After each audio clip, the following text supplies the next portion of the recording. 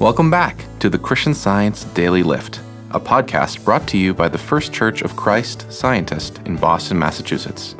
Sharing with us today is Randall Kraft. He's a Christian Science practitioner from El Segundo, California. One day, I began to feel so sad over the passing of a loved one.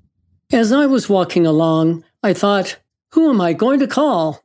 And out of the blue, this answer and title of a familiar song came to thought. Ghostbusters. Needless to say, that brought with it some levity, and I started to think about what that answer might mean for me.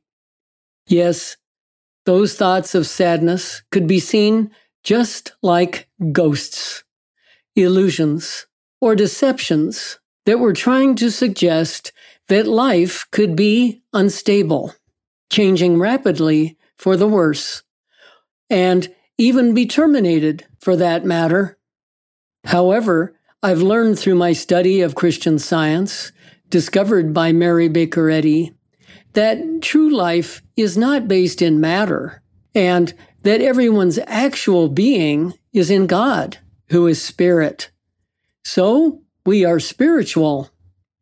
Therefore, life can never be lost, but is found in God, the source of beauty, joy, intelligence, and love, just for starters.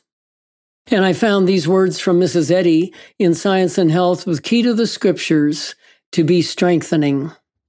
Truth, life, and love are a law of annihilation to everything unlike themselves, because they declare nothing except God.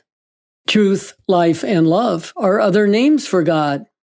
So I saw the spiritual fact that all our good qualities have their source in God, and therefore are eternal. All these ideas were my Ghostbusters, so to speak, and gave me a better glimpse of spiritual reality, the truth of God and man's relation to Him, thereby destroying the deception that life is in matter, and so can somehow be lost. And I'm so grateful to say that I was freed from grief that day.